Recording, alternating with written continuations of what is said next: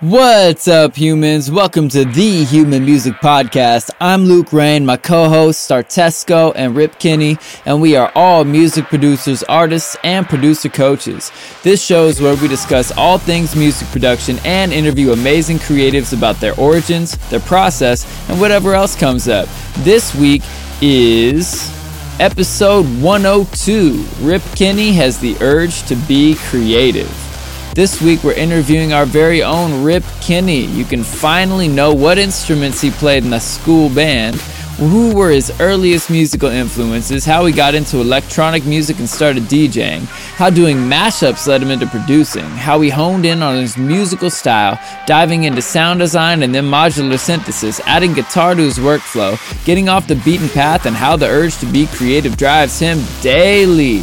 He also gave us a little preview of the process to get his next album that's coming out ready. Speaking of which, the song of the week is a single off of that album by Rip Kinney called Get Out Well You Can. You're listening to it in the background behind me now, and you can go click on the links below to please go support, loop, favorite, like, playlist, send that to your mama.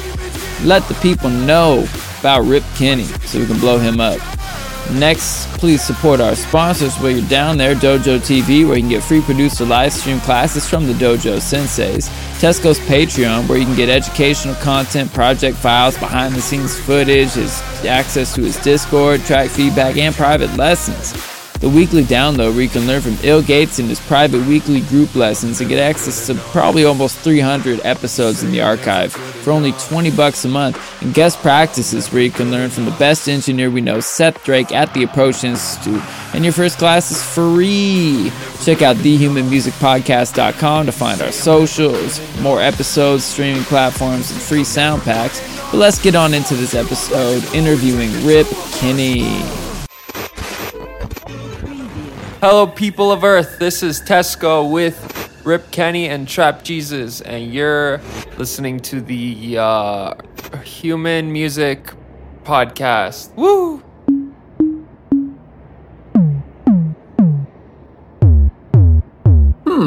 Human Music Podcast. I like it. What's up, humans? Welcome back to the Human Music Podcast. Cast.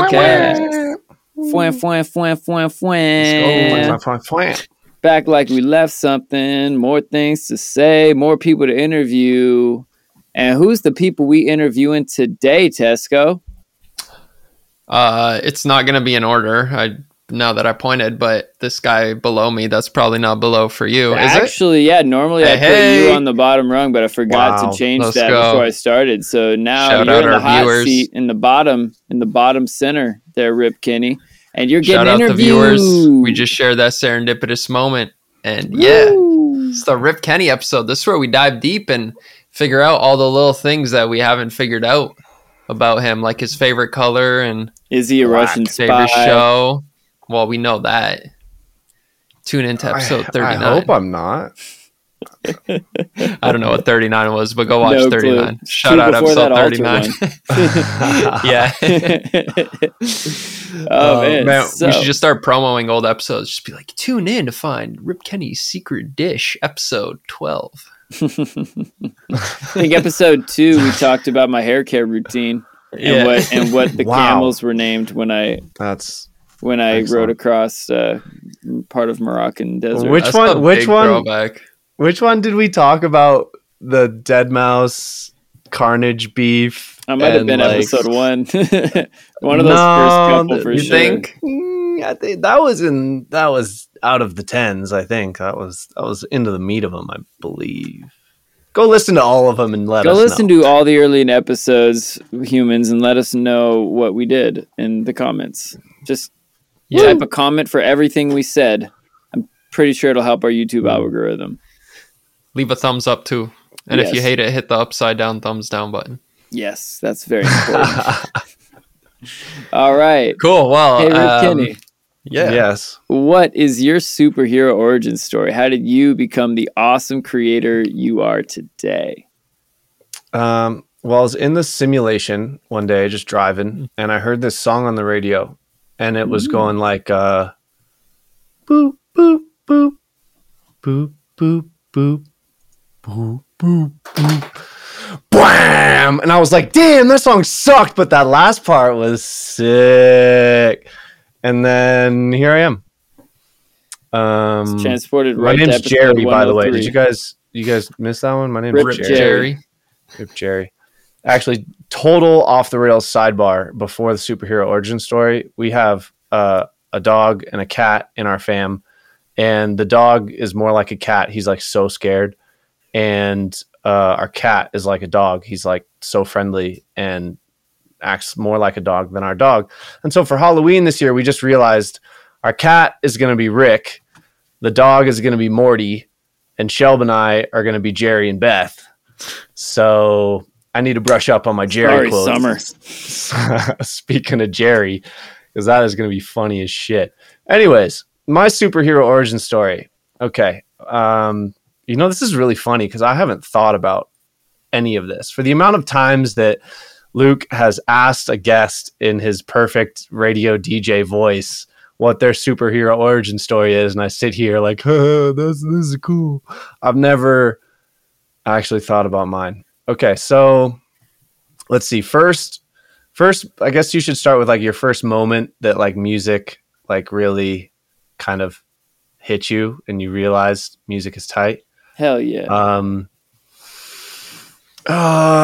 This is like the strangest memory from when I was just like a little kid, like little, like some of those random memories. You're like, did that actually happen? Mm-hmm. I'm pretty sure this did. Like one night I was like lying in bed and my parents were like, kind of unlike of them, but they were blasting music downstairs. And it was like, I think they were playing like Cher or something, like the Do You Believe in Life After Love song. Do you guys know the one I'm talking about? The one where auto-tune was ousted. Yep. They were playing that song. Made obvious for the first time. Yeah. And I remember getting out of bed and walking downstairs, like humming the song, like, oh, this is so cool. And I remember walking into the family room. My parents were looking at me like, what the fuck are you doing? It's like midnight. Like you're a little kid. You should be sleeping. You have elementary school tomorrow. What are you doing? And I just like, it was like I was sleepwalking. I was just like entranced by that song. And other than that, I don't really remember what the context of that story was, but that is really the first formative memory of like music, like having a hold on me. And I just always thought that was really interesting because if you listen to that song now, it's kind of like a dance tune first and foremost. It sure is. Mm-hmm. That song got played at an event I was at earlier this month, and everybody jumped up and started dancing super hard. Shouts out to DJ Taylor Haddon out of Tacoma, Washington, for dropping Cher on our party.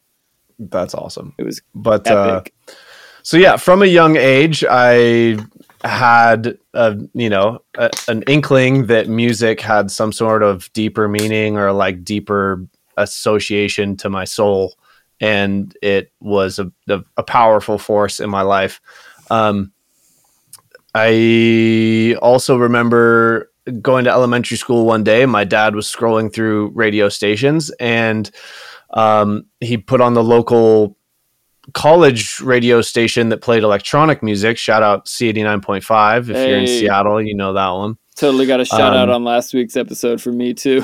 Yeah. I mean, honestly, they deserve more credit. They for radio playing just straight up electronic music, it was not cool for a long time.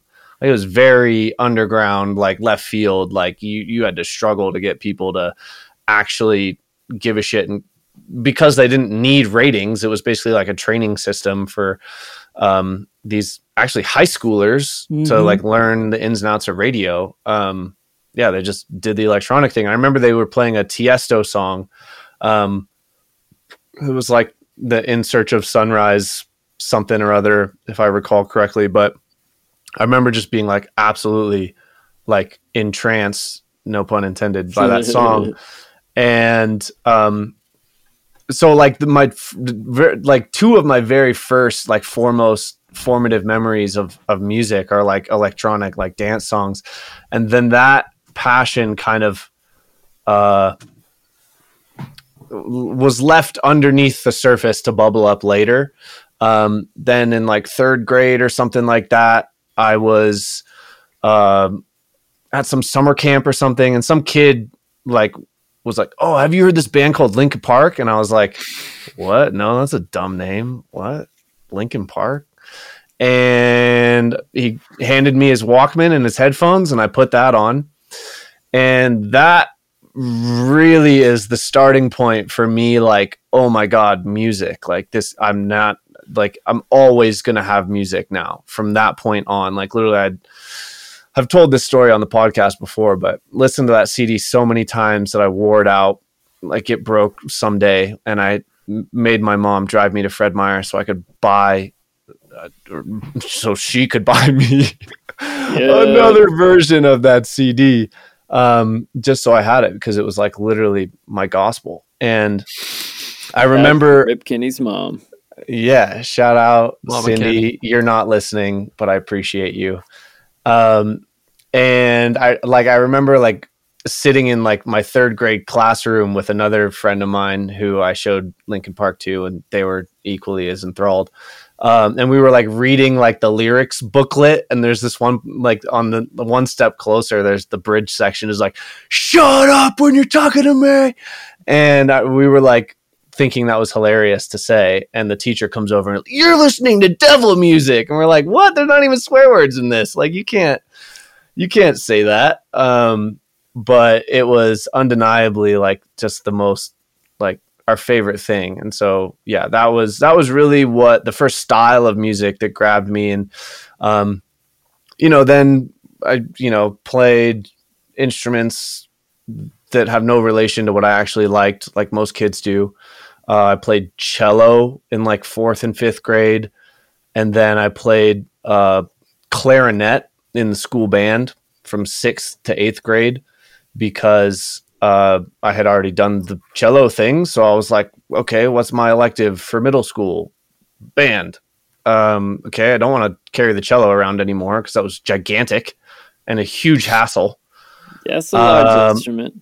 Yeah, what can I fit in my locker and not have to carry around or take home, rarely take home to practice? And that was the clarinet. It was, came in a nice little, basically 8 by 12 by like 4 inches deep box. And I was like, this is like perfect. The size of everything else at school. Perfect. Yeah. Fit in the locker. And so that's what I ended up playing. Like obviously in band, you just play a lot of like classical music and like just stuff that generally I didn't really care about. But now looking back, I feel like when you're writing music and you like hear notes and resolutions in your head, and you like, as you're writing a progression or a melody or something, you just kind of have a sense for where it should land.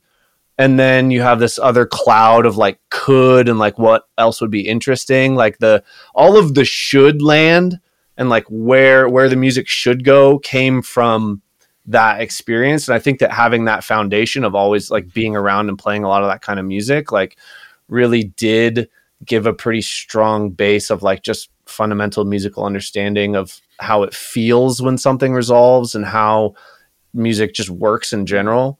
So although I didn't love any of that music that we were playing back then, it definitely, I think, had a pretty big impact on music, my musicality in general. Amen. Yeah. And then so the band kids, right? I feel like everyone that does music, not everyone, a lot of people that do music nowadays have some story of some weird instrument, like, if it's trumpet or, they played something in jazz band. I feel like everyone has some sort of story about playing some instrument that they were kind of like meh on back then, that ultimately probably did have a pretty big part in violin. Them becoming, there you go, violin. What about you, Tesco? I got into the guitar pretty early. So like when it came to school time, I got on the drums, and then I did that for a bit. but I switched to bass because I figured it has less strings, so I could do the shit. Did you play in the jazz band or the regular band? We didn't have jazz band, and honestly, the fact that you had say in what your elective is like mind-boggling to me too. I didn't have any say till grade 9. Wow. I hadn't even really considered that. I mean, granted, we had like 3 options, but 3 band more than us. definitely, yeah, right. Yeah, I didn't even know no options was a thing. It does make sense though. But yeah, so that's what I was doing musically at the time. I wasn't listening to any of that kind of music. I was still, so I guess by middle school, I was still listening to like a lot of alternative rock and that kind of thing. Red Hot Chili Peppers, Korn, Slipknot. I guess that's more like metal or new metal. System of a Down, My Chemical Romance, that kind of stuff. But also like a lot of typical middle schoolers, like, you know, hip hop and rap and all of the stuff that was popular as well, just because it was objectively looking back now pretty solid music for the stylings. Like a lot of those tunes still, there's a reason that people still play that music anywhere at any time at any party, and everyone becomes a woo girl because they're catchy. Like the beats were good. They were like, they got people moving, and like they were just enjoyable songs. So, but the transition went from, like rock and metal and alternative into that plus hip hop and rap, and just generally kind of more taking like everything else as part, like what I enjoyed. And then by high school, like a lot of the kids that I like mountain biked with, like listened to a lot of like kind of, like atmosphere and like Midwest hip hop, just a little bit headier stuff. And so I got really deep into that, and like Andre Nicotina, like Bay Area hip hop and stuff. So that became a pretty big influence for a while. And then by the end of high school, I was not playing music of any kind anymore. Actually, by the time 9th grade rolled around, I just wasn't in band anymore, but I was still obviously very interested in music. And so the metal influence early, then hip hop, and then kind of like everything else. And by the time like the end of high school rolled around, that's when I actually got back into like electronic music. People still called it techno at the time, like Infected Mushroom and like happy hardcore is what you would call it now, but everyone just called it like techno. That kind of stuff like bubbled back up into my listening profile. And then when I got to college, then I was introduced into like real in air quotes electronic music, like Deadmau5 and Cascade and Skrillex and that kind of stuff. And then that just absolutely took over all of my listening attention, like just dove headfirst into it. Absolutely loved it. Like didn't even listen to metal anymore, or anything else. Like hip hop you heard at parties and stuff, but I was basically just only electronic music from like 2010 until maybe 6-7 years later. But when I was a sophomore in college, I started DJing for fun because I was so into electronic music. It was kind of a natural progression. Like, what'd you take in college, by the way? What did I? So in college, I studied construction management. I came in to do finance, but then I got into the business school, started taking finance classes, and realized it's dry. No shade. Actually, the material, like, I didn't mind, but the people I was taking classes with were just fucking unbearable. Like, no shade, but you guys sucked. That was clearly shade. Clearly sucked. Like the kids that raise their hand to like give an answer from the book and then fucking smugly look around like, yeah, fuck you, I'm gonna get the 4.0 in this class. Yeah, but think of the ROI of that answer. I don't give a fuck about your ROI. You're insufferable, and I don't want to be in a career with any of you guys. So I was like, nope, fuck this. I've got to do something else. And there were a few guys in the house that were doing construction management, and that seemed like a pretty good combination of engineering, technical skill, and like, you know, every single person that I met that was doing that was like pretty down to earth, pretty cool. Like, I enjoyed spending time with them. So I was like, that's going to be the new path. You know, it'll get me outdoors, you know, doing interesting things. And so, yeah, that's the path that I took in college. But yeah, so I started DJing like sophomore year, basically I found that you could get like acapellas, and I started putting acapellas over other people's songs and like the breakdowns and stuff. And I was like, if I can make acapellas over these breakdowns sound good, like I wonder if I could actually like make this music myself. So summer of junior year, I learned about this thing called Ableton, and I've told this story plenty of times on this podcast before, but for the first 6 months, I basically would like open it, get confused by session view, not understand how to make loops or anything, and like not realizing that I could just go on YouTube and learn how to do it. I was just like, yeah, fuck this, I don't care, and close it. And then one day, my brother actually told me like, oh, there's this thing called Massive, and you can get a free trial of it on the internet, and it makes the sounds that you need to make cool music. And I was like, oh, what? So I got the free trial from our friends at the Bay of Pirates, and they basically, I at the same time, now inspired to actually figure it out, realize that there's arrangement view, which is, it just makes sense. Still to this day, session view, I rarely use it other than like as a mixing desk type thing, because arrangement view is just so much. It just, my brain, it's one-to-one. Yeah, so, amen to that. Yeah, I realized you can do arrangement view of how to make MIDI clips. Found some shitty kick drum sample, put like some sort of preset from Massive that sounded like Big Room House.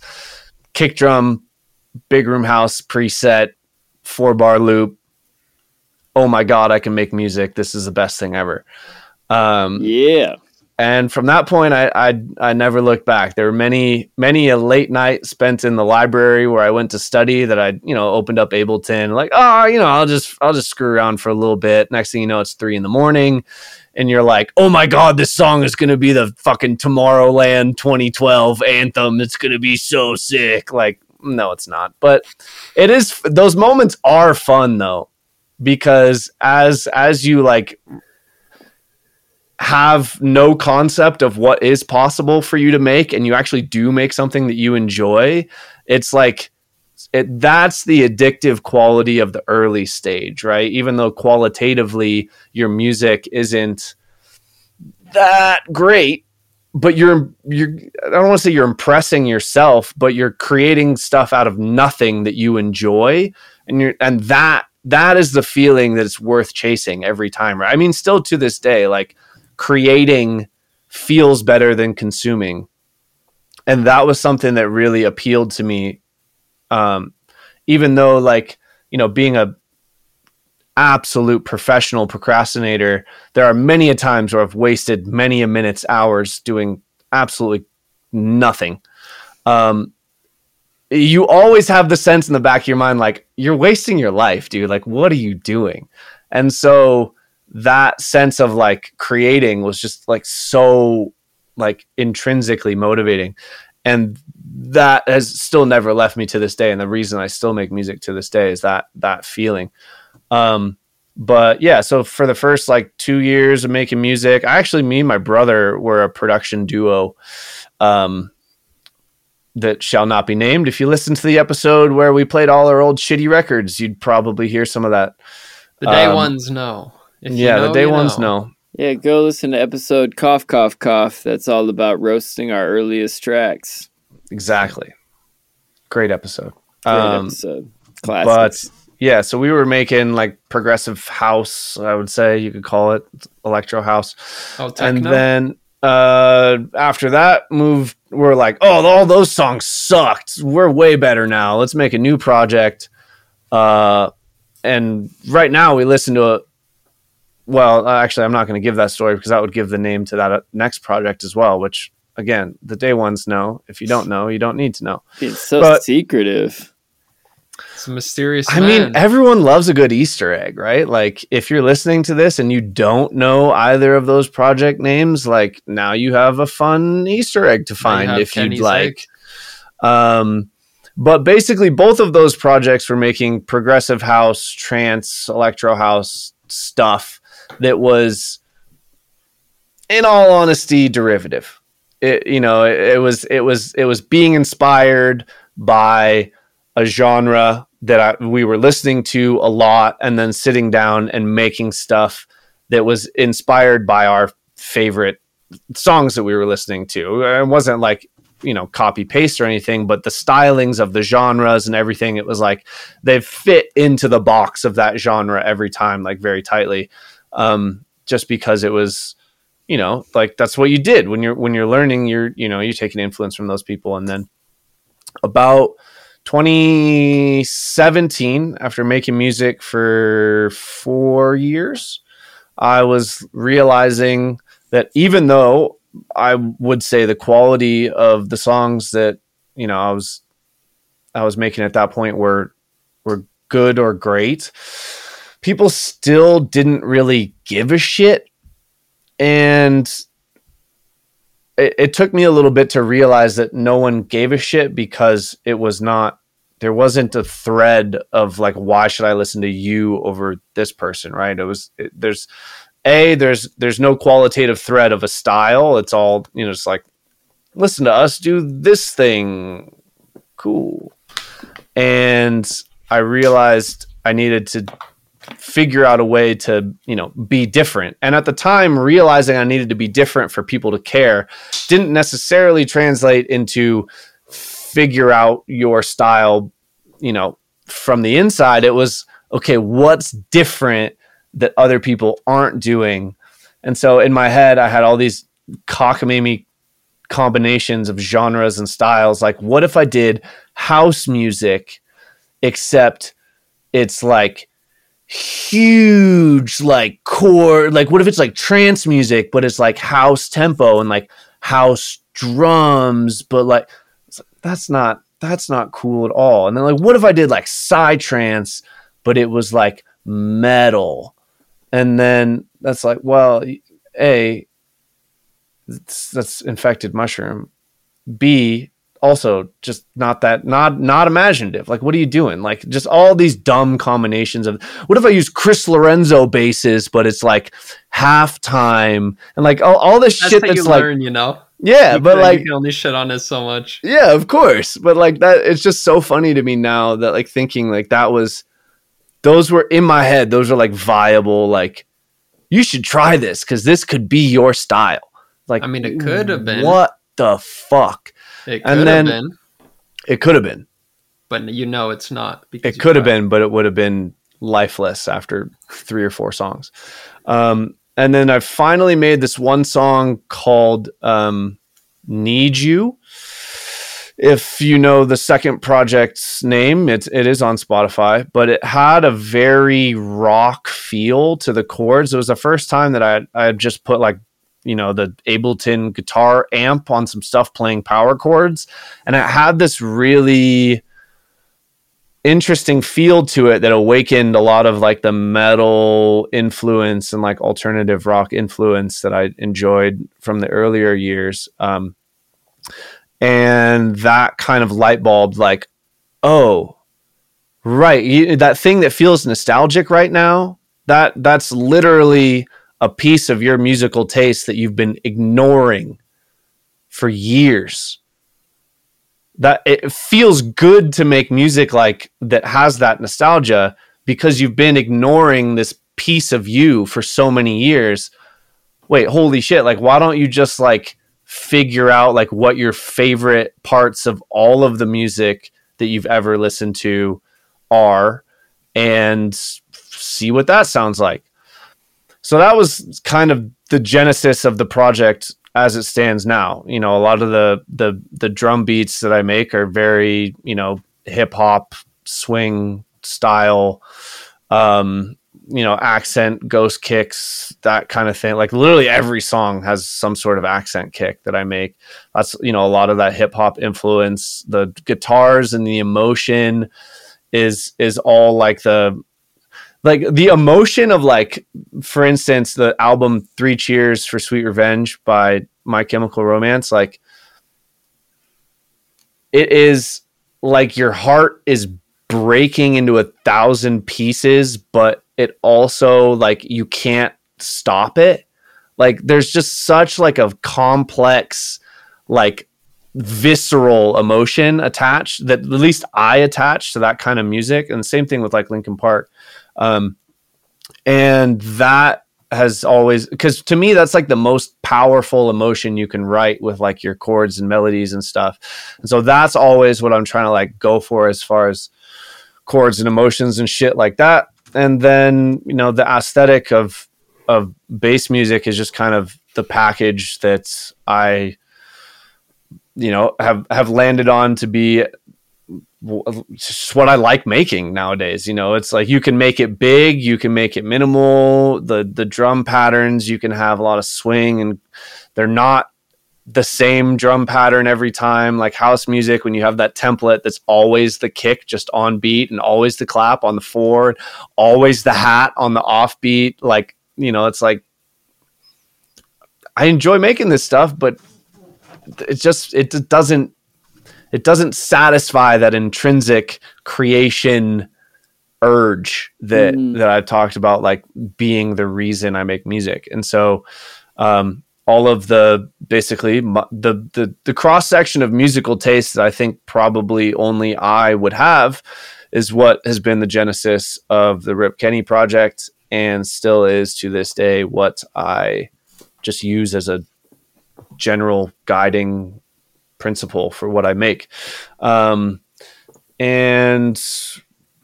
yeah, I think that's pretty much the whole story. It was kind of long-winded, but what do you mean by the urge? Can you talk about that a little more? Because I know what you mean, but tell me a little bit more about urge.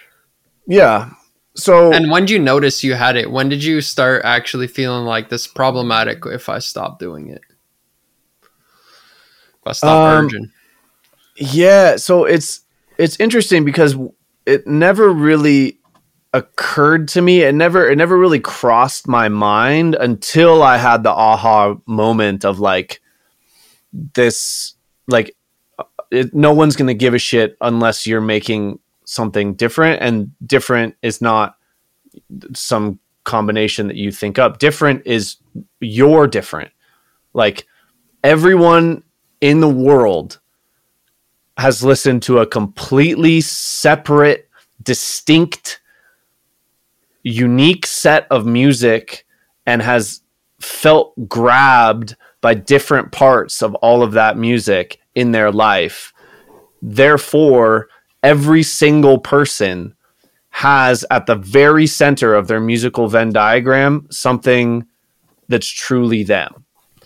And that once I realized that, then it became very obvious, like serving that should be the goal of making music, right? Like the urge that you're referencing, like the creation, like intrinsically motivating, like making something out of nothing, that originally is satisfied by making music at all, because before that you couldn't make music, and now you're making something that sounds like a song, and you show your first song ever to your friends or your mom, and they're like, oh my God, this is so cool, you can make music.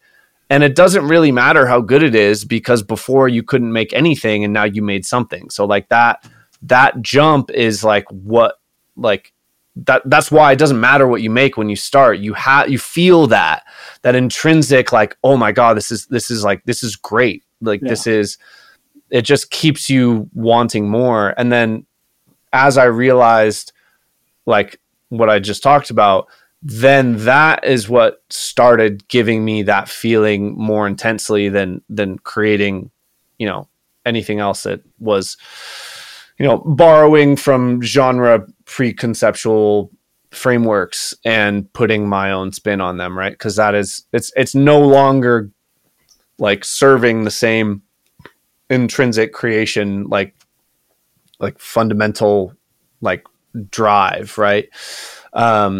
So yeah, that's kind of the gist of that. It's like it naturally progressed to a point where now, like, making the music that I make, like, because I'm not referencing anything else, it always kind of feels like that. And like you end up stumbling upon like new stuff that excites you anyways, because you're not going by any guidelines. Like, you just end up stumbling on like, oh shit, like this sounds different and cool. So yeah, for me, that's really what drives that side of things. That's cool. What's up. And what are some of the new things that you've been stumbling upon through that process that have been exciting you lately? Yeah. So I mean, about like 3 or 4 years into producing, part of the, like, if I want people to give a shit, you have to make something different, became like, oh, well, you're just using presets. Like, why? Like, if you want to make something different, you probably should learn how to sound design.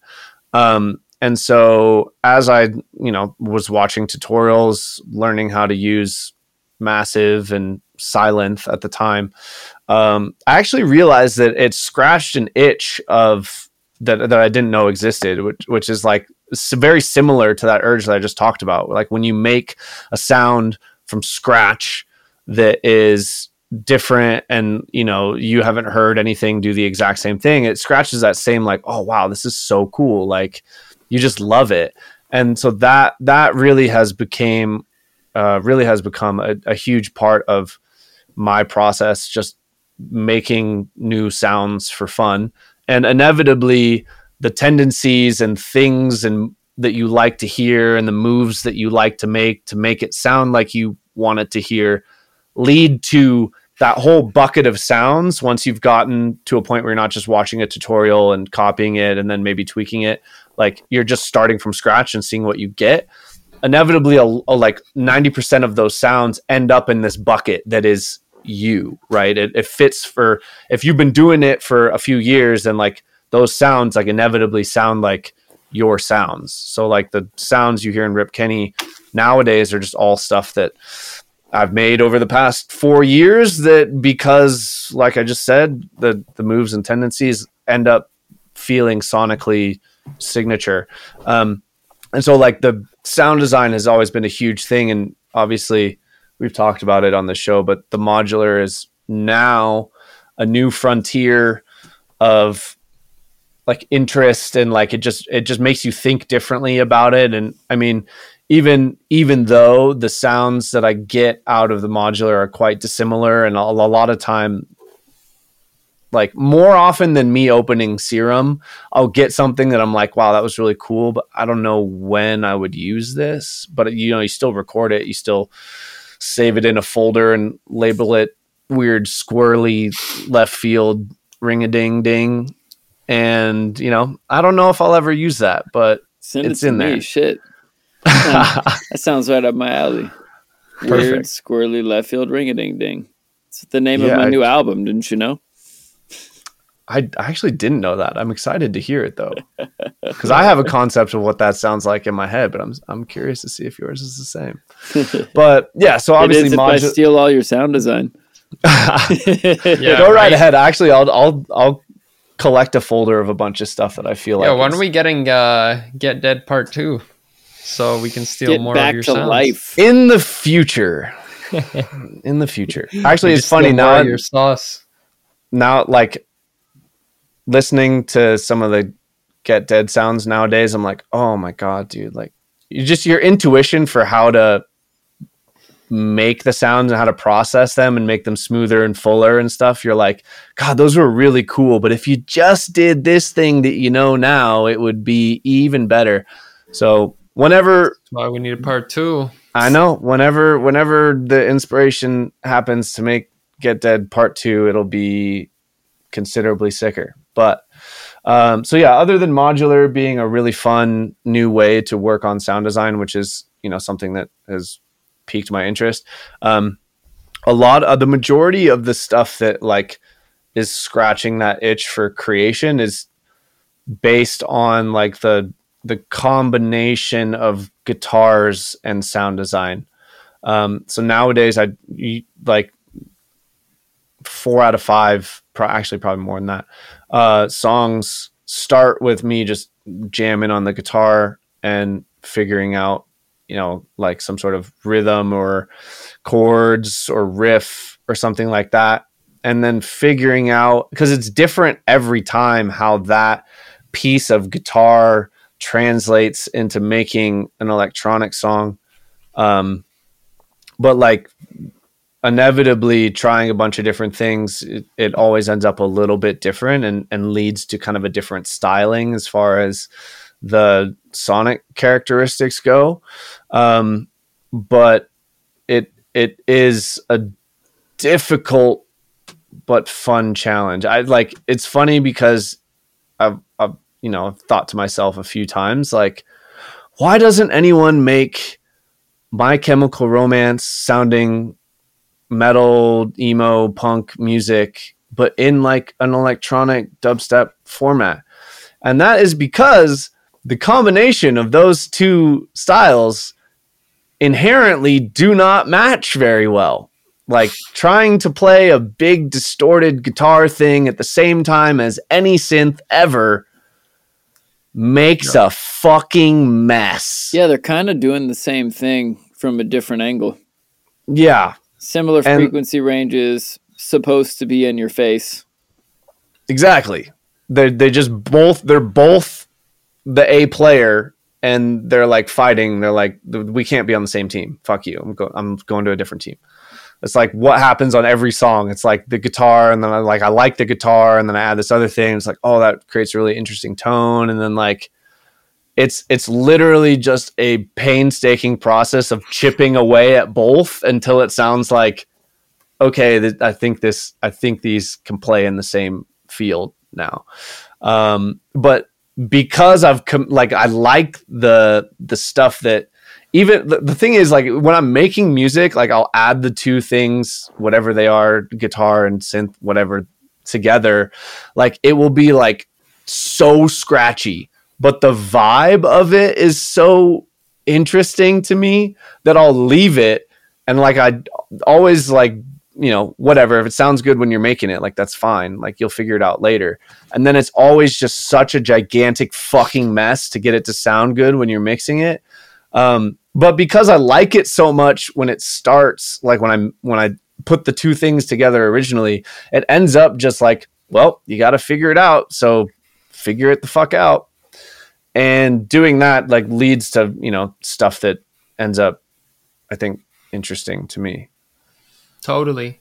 Yeah, it definitely takes that whole, like, as I was kind of, you know, threw in that little note where it was like, maybe that thing could have been your sound, because it takes so much of that to figure out like what later becomes your sound.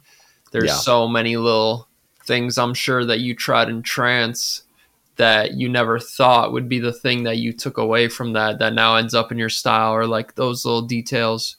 But yeah, man, it's like really a painstaking process to like find that sound. And like, especially when, you know, you're talking about bringing the guitars, the synths together. I'm not saying that's never been done, but like in the context that you're doing, like you're totally going off-road here with no roadmap, and it like, man, it just takes so much. I think honestly, Good thing you have a snowmobile. I'm curious. Yeah, right.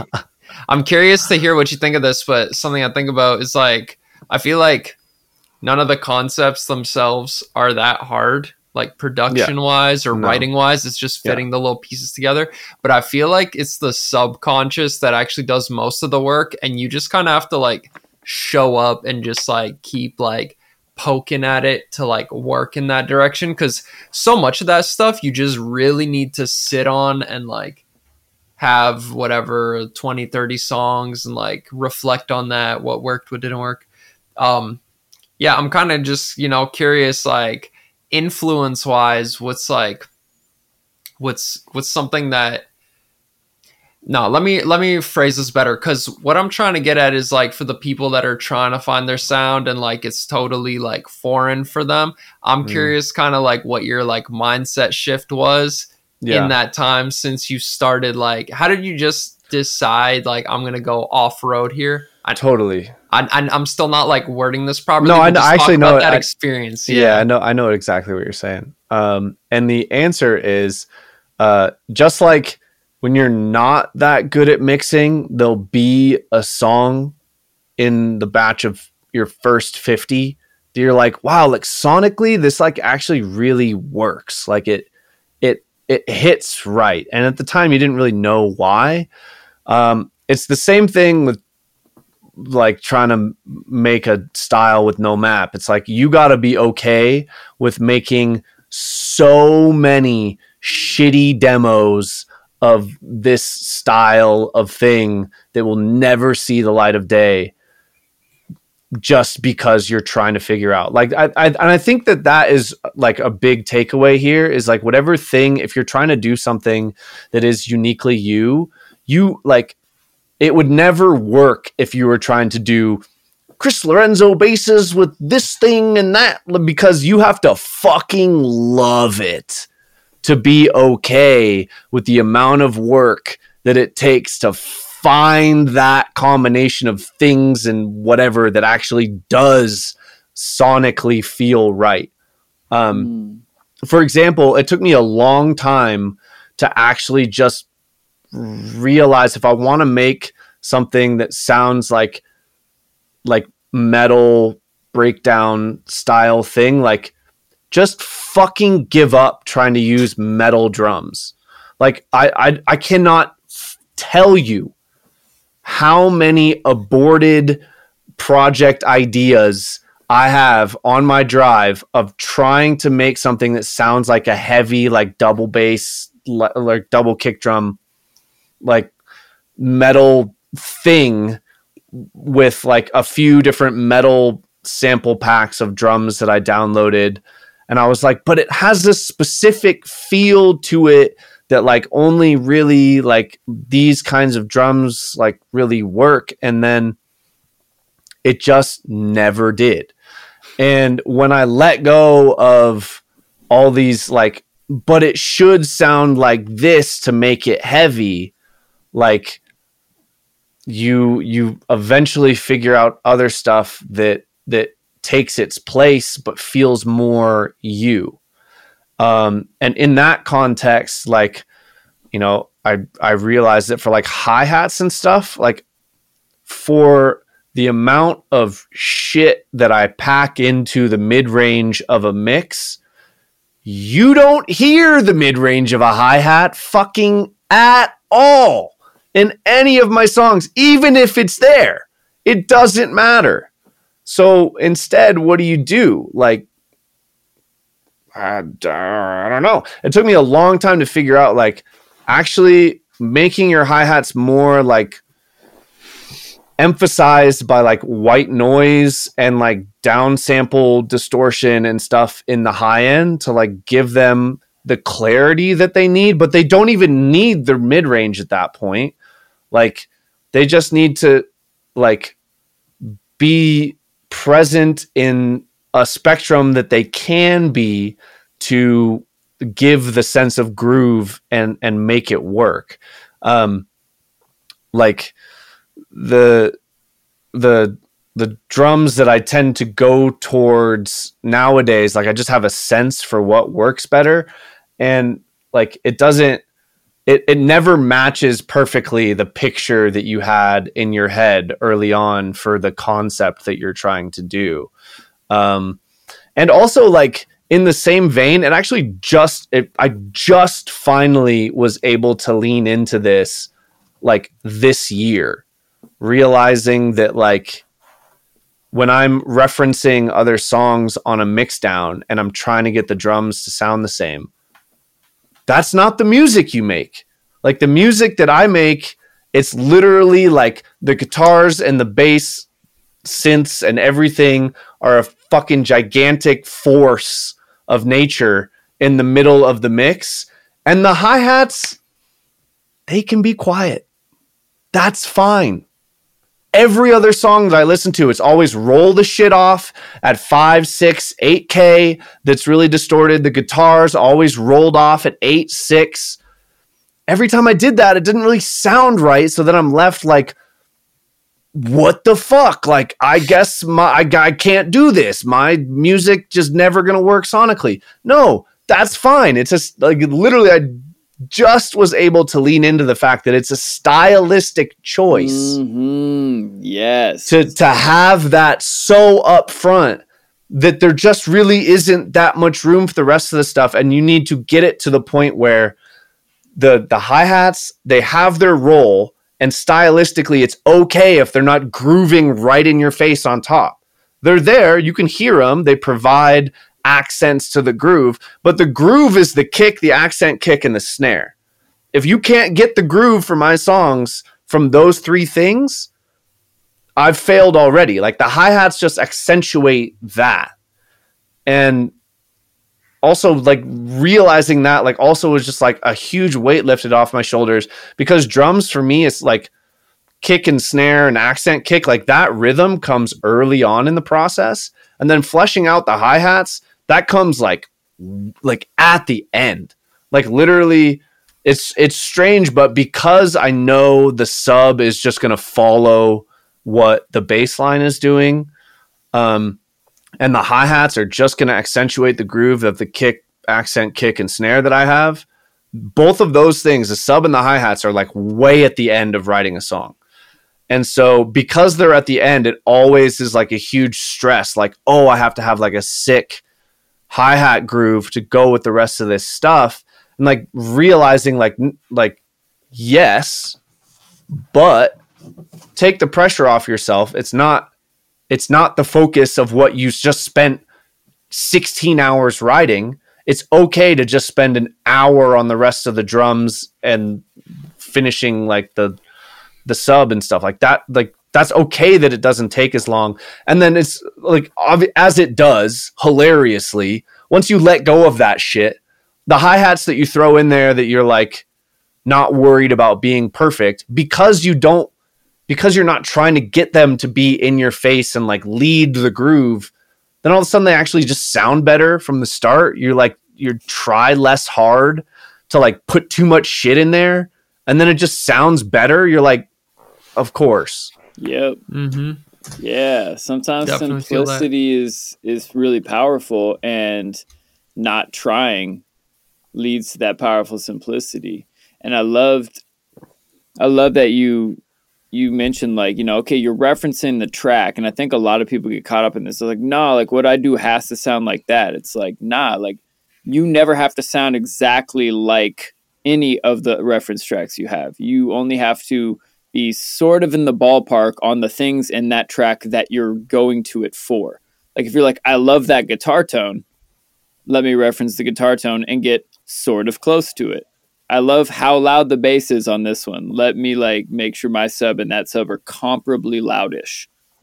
I like the punchiness of these drums. Let me get mine closer to that. It's not about matching it. And like you said, it's a stylistic choice that you're making and understanding. Like I love Tesco. You always talk about mix hierarchy. Like what are the important things here and what's supporting? What's going to kind of fade into the background needs to be there, because it'd be weird if it wasn't here. Like that hi-hat groove is important, but not as important as these other 7 things that you've already made and already mixed. Facts. Yeah. Yeah. And I like too that like you had that realization of, hey, actually my music is focused on this. So I can't do this, and this. You know, like that's super important. Like I remember having that conversation with Dylan back in the day. I'm sure he did with you too, where he's just like, stop trying to do all the things in every song. Yeah. And it's funny too, because like the earlier Rip Kenny stuff like eventually landed in a similar mix hierarchy anyways, but it always felt bad. It always felt like I was making the wrong choice, and then I would reference something and eventually just get frustrated with the fact that it never sounded sonically like any of the references that I used. Even like referencing someone like Sullivan King, who does metal electronic like very definitively.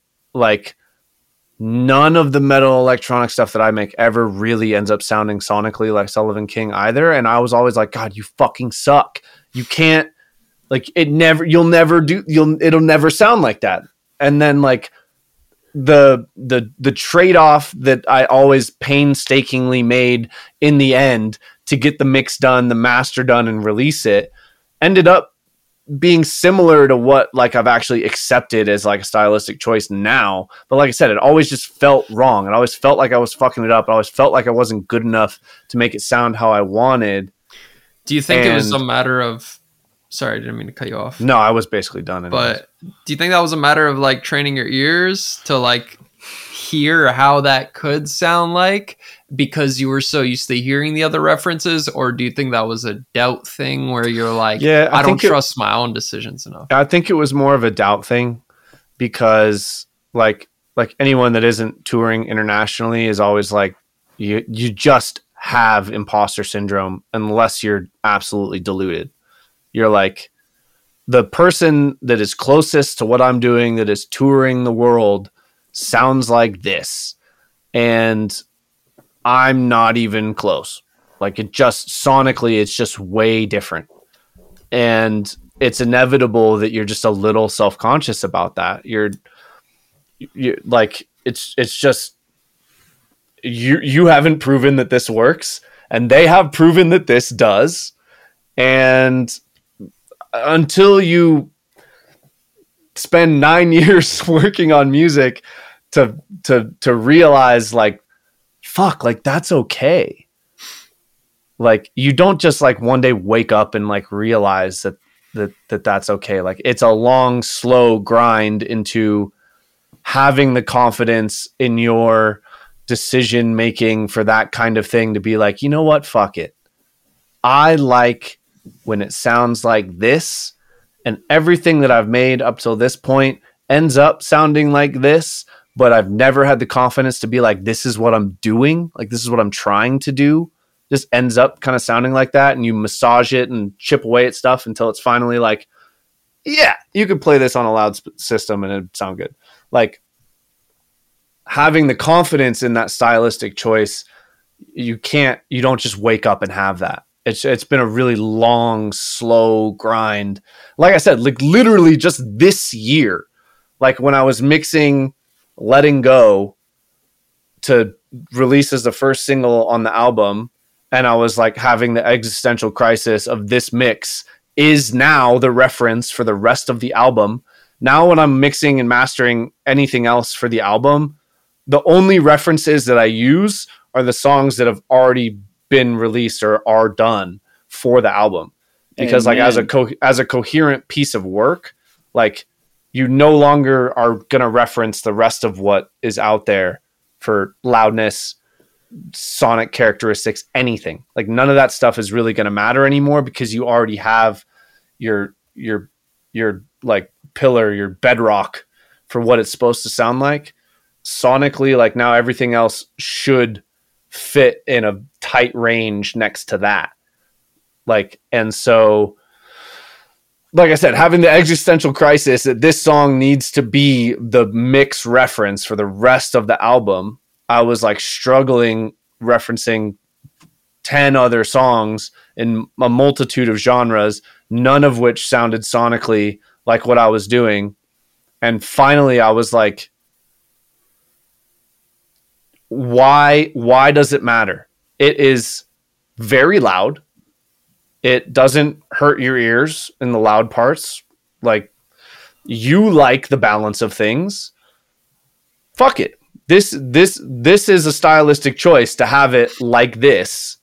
And I like it. So this is what it is now. Like, it literally took me from 2013 to 2022 to have the confidence to say that to myself and actually believe it.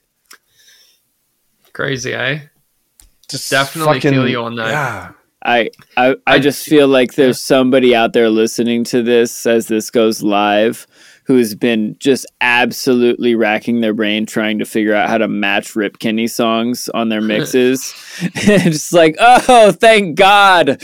I only have to get kind of close. Hey. No one is doing that. Some of the humans are doing that. Yo, put a comment if you've ever referenced a Rip Kenny song when you're mixing. No one does that. I do that. Do you actually? Yes. Yeah, we're your fan club. Yes, we've absolutely referenced your tracks. Your mixes are awesome. Aw. You're gonna make me blush. That's hilarious to think that. Like, I mean, it just goes back to the same thing. Like, you're not like no one ever believes that they're that person that like someone's gonna reference my music, because like by the time you put it out, or at least the time I put my own music out, I'm like, fuck, like, yeah, okay, this, like, finally it works enough. Like, I've liked the song from the beginning, and finally the engineering works enough. I've never been confident in like, this is gonna sound so good at Coachella, like, damn, this is a fucking PA smasher. I'm always like, the sub's probably too loud, like the shit, like, scratchy right here, like, dude, like no shit, even when Ill Gates played Don't Come Home off the Awakening EP, the first thing I ever released as Rip Kenny, standing in the crowd when I heard like the first couple notes of that piano thing, and I was like, oh shit, he's playing this fucking song that I made. Not joy, not excitement, terror. I was like, when that section out of the piano comes in with the guitars, it's going to be scratchy, and people are going to be looking around, like holding their ears, like, God damn, this sucks. Like, this hurts. I don't want to listen to this. That's definitely what happened. Well, it didn't. And that shocked me, because I had been on that section. I mean, this is classic producer mentality though, but like on that section specifically, I had spent weeks notching out. This is before I had Soothe, by the way. Notching out little things and like boosting other little things to make the rhythm guitar and the lead guitar in that section actually work and not be harsh. And like the balance that I finally got to, and I was like, okay, shit, this has to go to mastering. Like, it's done. Like, I felt like it was as good as I had gotten it, but I did not feel like it was good enough. Like, when I played it loud in my headphones, I was still like, there are moments where it's like, I don't know. And like, it always scared the fuck out of me to know that song was going to be played at 100 decibels or whatever the fuck the Village, the loudest stage that I even know of. It's literally the loudest one, bar none, the loudest one, the nicest sound system so it can be played as loud as possible. The fucking loudest one is the one this song is getting played on. And I'm just a guy sitting in my fucking bedroom at home making little tiny adjustments, bouncing it, listening to it on the way to work every day, making notes as I'm sitting at a red light to change later in the day. And now I'm sitting in front of fucking 10,000 people that are about to listen to this song at maximum possible volume. How the fuck would you ever believe that it's going to sound great? Like, at least for me, it was shocking. But honestly, a word of encouragement to literally anyone listening to this: your best effort is probably going to sound pretty fucking good. Because when I actually, that section came in and I was like, holy shit, this actually sounds great. Like, everyone was loving it. Like, I couldn't believe it. But because you went through the trouble of listening to it loud in your headphones, being aware that harshness exists, and going through the painstaking cuts at 2.45 kilohertz and 3.21 kilohertz, and no, that one needs to be a dB deeper, and this one actually needs to be less. Like, if you took the time to do that, it's probably going to sound pretty fucking good. And hopefully that, I mean, depressing if it sounds like ass. It might sound like ass, but like actually though, like stuff on a loud system, usually kind of figures itself out because of the Fletcher-Munson curve. Like, the overwhelming amounts of bass help everything else. Exactly. On top well. As the decibels and the sound pressure level go up, that curve no longer feels like it's just at 3.5 and everything goes down. Like, everything else comes up. And then that range that you were painstakingly worried about is way less of a problem than it was. That being said, definitely take the time to do that, because you don't want to break people's ears. Work on your mixes, but also you got to learn to let go. Exactly. Like that new song that you're talking about, letting go. Exactly. And I think that's a good segue into talk about your new album that's on the way and the singles that are out about it. Because the singles are Have you even been putting son. that out? Yeah, you told people there's an album coming. Yeah. Actually, it's funny. I've thought that I've mentioned it enough times on this podcast that it could conceivably be annoying to people. This album that I'm working on, I don't know if I've told you about it. It's pretty cool. We know all the details. Say it more. So I don't know what people need to know. So I don't want to say any public. Like, I'm gonna let you say the information, because I don't know what's out in the world yet. So Tesco doesn't want to get fired for leaking info. Yeah, I don't want to get fired as your best friend. You know what's funny is I've actually only leaked the title of the album to listeners of this podcast through our email. The only people that has that's right, been publicly disseminated the title of the album are people that are signed up for our email list. Which, if you're listening, those are little Easter eggs that everyone loves, right? But yeah, except you if you're not on the email list, which you should be. True. Join the email list, because I have recently we've been sending new music on that. So if you want to hear it, then do that.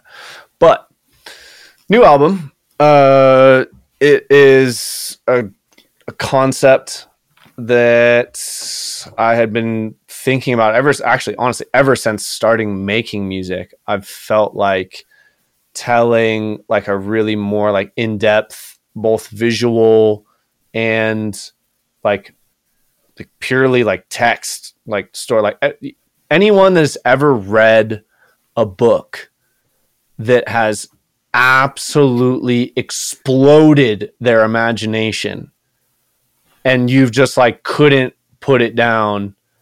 And I'm not even the biggest reader in the world. Actually, I like, much like my music taste with electronic music, like read a pretty good amount when I was a younger dude. And then high school, college, not one book, not fiction, not anything. I mean, maybe if it was like required for school, but I definitely just did the Cliff Notes. Definitely just the Cliff Notes. And like, if I had to read a chapter to write an essay on it or something, I probably would have done that. But like, no books, didn't even read, like forgot how. And like literally just this past year, I actually picked up reading the Gunslinger novel series by Stephen King, which I honestly only even started reading that because both of my two best friends and Shelby like read most of it. Like Shelby's actually still on the last book. Both my other two best friends were like all the way through it, and they're like, "Dude, I know you don't know how to read, but you have to read this shit." I literally was holding the entire series as I moved books from one shelf to another upstairs right before this podcast. Dope. Worth learning to read for. Yeah, amazing series. Shouts out to Stephen King. But it's like it's so good, and I had forgotten like how the inkling in my mind of how I knew reading something good like grabs you like that. It's like, so that concept of like, if you've ever read a book that really actually just encapsulated your brain and you like just saw in like a completely different palette of colors in your imagination, and like it was so vivid and you like couldn't help but like think about what's happening, what's going to happen next, and you like can't put the book down, blah blah blah. It sounds like such a bookworm thing to say, but like most people that have read good fiction have probably experienced that feeling, combined with music that is interesting and different and emotionally weighted, combined with visuals that bring that story to life kind of in the first person, like, you know, to not necessarily that they don't have to, you don't have to make a movie out of it, but visuals that help bring the emotional context of those moments to life. If you could put all three of those together, like, wouldn't that just be like such a powerful fucking experience? If you can capture the attention of anyone for long enough to actually like experience that, wouldn't it be really fucking cool? And so that was kind of the genesis of the album. So just the music by itself is 13 songs that you could listen to one after the other, one individually, and they should all same time. At the same time would be a bit jarring. The definitely the fidelity of that based on my mix thickness would not be enjoyable. Got a lot of girth to his mix. Potentially 12 girthy tracks in one. I mean, I'm not gonna lie, the mixes for the album are definitely the girthiest that have ever come out of this computer. And so yeah, that's kind of the genesis of the concept, right? So yeah, the songs in and of itself, if you listen to them front to back, you'd probably get a pretty good sense of the story. And then there'll be a video that has visuals that are pleasing to watch, that helps set the emotional context of the story as well. Like essentially, like you could listen to the album while you're like, you know, snowboarding or something like that, and it would be like the perfect thing to listen to doing that. You know, you're at a party or like, you know, you got some friends around, you want to listen to some cool, interesting music and have some visuals as well. You put the video up. You don't necessarily need to like read the context of what's happening, but you're like seeing cool visuals associated with the music, and that makes sense on its own level. And then there'll be actually like text like that comes up and like that actually does narrate the specifics of the story along the journey. And if you're high alone in your room at 2 a.m. and decide that you want to get your mind blown, that's what you'll throw on. It's on my calendar. And he says, do drugs and listen to his music. Only if you want. Watch out, Karens. Only if you want, but I assume that would be a very fun experience for you. Otherwise, like, you watch it at 4 p.m. on a Tuesday, if you want to pay attention to the thing all the way through. But typically, your attention span at 4 p.m. on a Tuesday is not 45 minutes in length. Yes. So that's why that specific use case makes so much sense in my brain. That being said, that's kind of the overall like sense of what the album does. It's a pretty well-rounded journey of my musical palette, everything from, you know, more like rock type songs in a bass music format, and like a, you know, neuro-y, big heavy type stuff with interesting chords and whatnot, like, and everything in between, like anthems and bangers and bops and blasters and shoe slingers and zip zows and whoosies and what's it's ding-a-ling dongs, right? Yeah. But yeah, I mean, it's definitely a pretty authentic representation of my musical taste. And you got any left field ring-a-dings? Yeah, the left field ring-a-dings, bunch of those. And yeah, I mean, there's not much else to say about it other than there's a new single coming out. Well, it'd be out by the time you hear this. Woo! Sounds like we got our song of the week picked. Yeah. It's called Get Out While You Can. And it's actually funny. It does touch on some of the thematic concepts that we've talked about in this episode thus far, which is you doubt yourself until you have the confidence to tell your doubting self to fuck off. Fuck off, doubting self. Yeah, I love that track. I'm glad. It sounds even better now than when you first heard it. So, bro, when you sent that shit to me, I was driving everywhere just blasting that shit. This is so funny because I always thought that was like the most fucked mix. And I actually thought multiple times about you telling me that you were just blasting it in your car. And I was like, dude, his ears hurt? Like, what? Like, there's man. You honestly did an amazing job putting that together, given what the fuck you're trying to do. I mean, that one is a perfect example of like, how the fuck do you get guitars and this bass to work together? Like, are you joking? Yeah. How? Why don't you enlighten us? Because I would love to know as well. You know, just so many iterations of taking a little bit out here and changing the patch a little bit here. Actually, that song in particular is one that gave me maybe the most trouble I've ever had with a mix, like ever.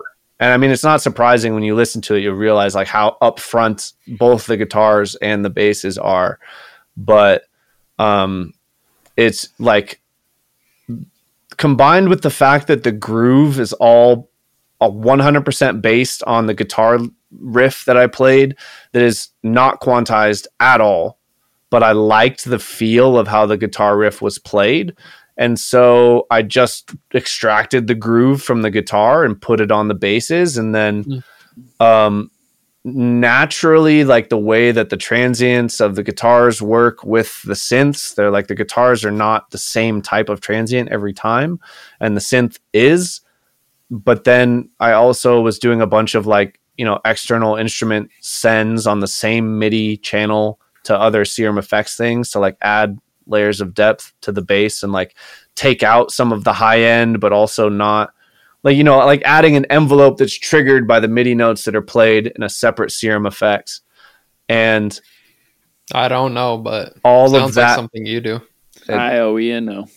I'll show you guys, but it basically, it all ended up in like the MIDI would not trigger all of these things at the same time, combined with the fact that the guitar's transients are all quite different.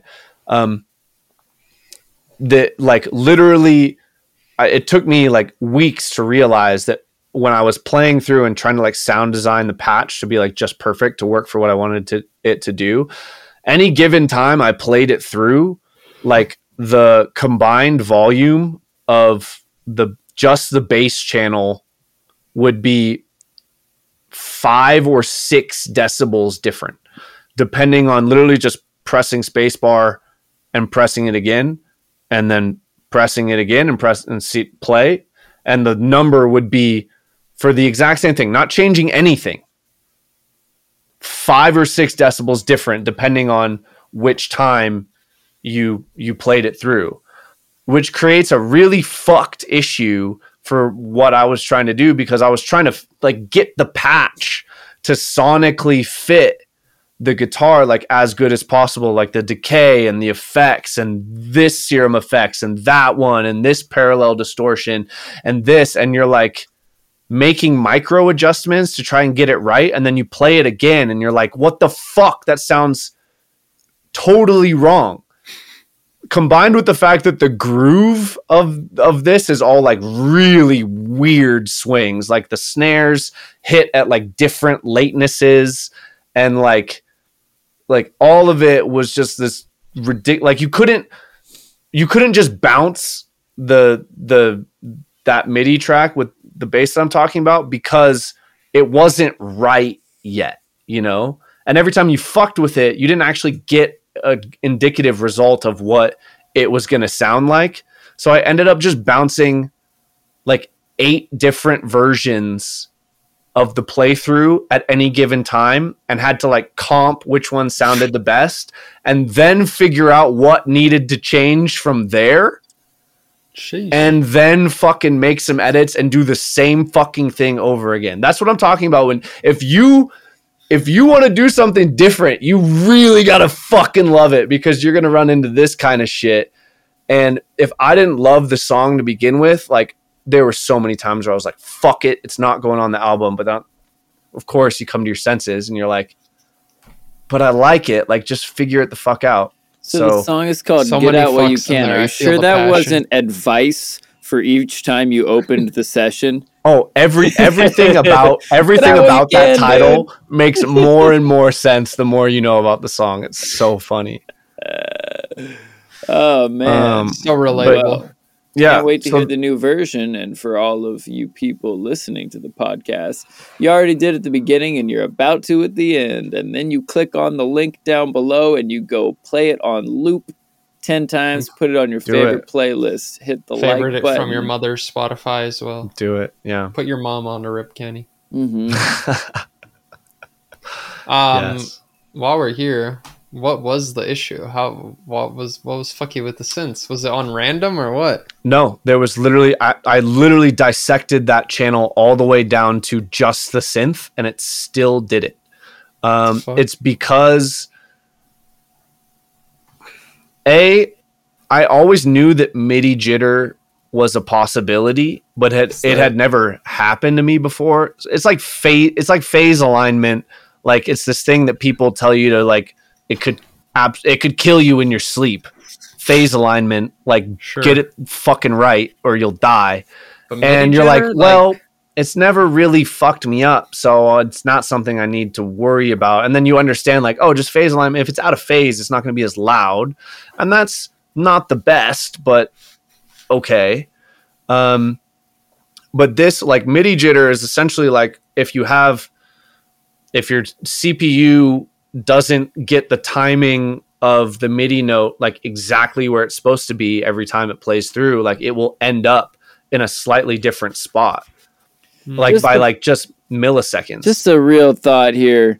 MIDI jitter to me sounds like something Yosemite Sam would yell after accidentally shooting himself in the foot. Right, a frickin' MIDI jitter. Undeniably it is. I mean, it's one of the reasons that when you finish a mix, you should bounce shit to audio, because every time you bounce it, could be slightly different. I had never had an issue with it until now. I think because I had on the same MIDI channel that was already fucking up somehow, I also had multiple external instruments in like 3 chains following, sending a trigger from the MIDI to other Serum effects to like do envelopes on distortion and filters and stuff at different parts of the chain, because like before distortion it does something different than, blah blah blah. And it was like the main patch that leads the whole song, like it's the thing you're listening to and everything else kind of supports behind it. And because it was the main patch, I had to like make it big and also fit with the guitars. But basically, yeah, it was a MIDI jitter issue, and the external instrument sends basically made the issue worse. Never heard about that. The more you know. Yeah. But if you're listening to this, don't lose sleep over MIDI jitter. It has never happened to me until this project. And I think it's because it was just such a complex patch. One of those special ones I do sometimes where there's no mod assignments left. Yeah, all 29, baby. As I wink with a twinkle in my eye, every single mod assignment. And like you go to just add one more and you're like, oh, fuck, I forgot, I can't. And then you end up adding more Serum effects later and fucks you up worse. But it's usually not an issue like ever. And don't worry about it until you do have to worry about it. Yeah. But yeah, so that's the third single. There's 2 other singles that are out, Letting Go and Lost. Both are, doing pretty good. Letting Go is definitely by far the favorite so far. And I like all of them. So maybe when people just Me too. couldn't find the second one. could, Yeah, maybe they Got could. lost. that's a really good point.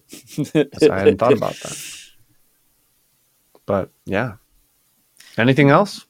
I mean, Man, shit. tell the people where to is there find you on anything the else? internets. You can find me on the internet at Rip Kenny Music in all locations. I'm definitely the most active on Instagram. Actually, that's really the only place that I'm truly active. There's other places that I post and interact, but that's really if you want to keep up to date with the shiz. Instagram. There's also ripkenny.com. Shout out the episode on branding. Episode that we talk about, getting all your things the same and getting your website, but ripkenny.com. Check that shit out. And yeah, that's pretty much it. Wonderful. Thank you so much for telling us about your superhero origin story, your new album, MIDI The sauce. Jitter, Mini and jitter, being yeah. driven by the urge to be creative. Yes. All of the things. All the things. Well, humans, tune in next week to hear us grill Tesco. Yeah. And until then, give them a peace. Peace. And a peace among worlds. Peace among worlds. I like it.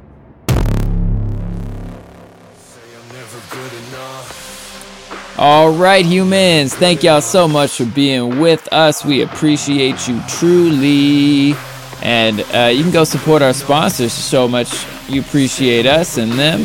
Dojo TV, that's free producer live stream classes from the Producer Dojo Senseis every other Tuesday, 6 p.m. Pacific. We're out there live doing the podcast. You can hop in the chat, ask us questions, drop memes. It's really fun. You can go support Tesco on his Patreon. He's got a new Patreon channel. You can get access to his educational content, project files, behind-the-scenes footage, his access to his Discord, track feedback, private lessons, and more. You can learn from our mentor, Il Gates, who has private weekly group lessons called The Weekly Download, and get access to over 250 more episodes in the archive for only $20 a month. It's actually probably closer to like 300 episodes by now.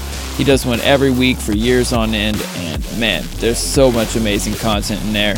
And at $5 a lesson, plus unlimited access to all of the previous lessons, all nicely archived for you, categorized for you, and there's actually like tons of Ableton project files and sound packs you can download in there too.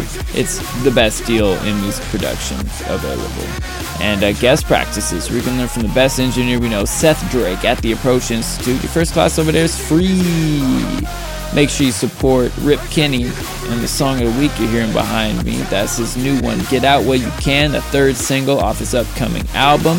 Make sure you go click the link, support that, put it on your favorite Spotify playlist, loop it, like it, share it with your friends, put it on social media. Let's make that one blow up. And you can visit us at thehumanmusicpodcast.com to get access to our social media, more episodes, and free sound packs. Until next week when we're interviewing Tesco, peace and peace among worlds.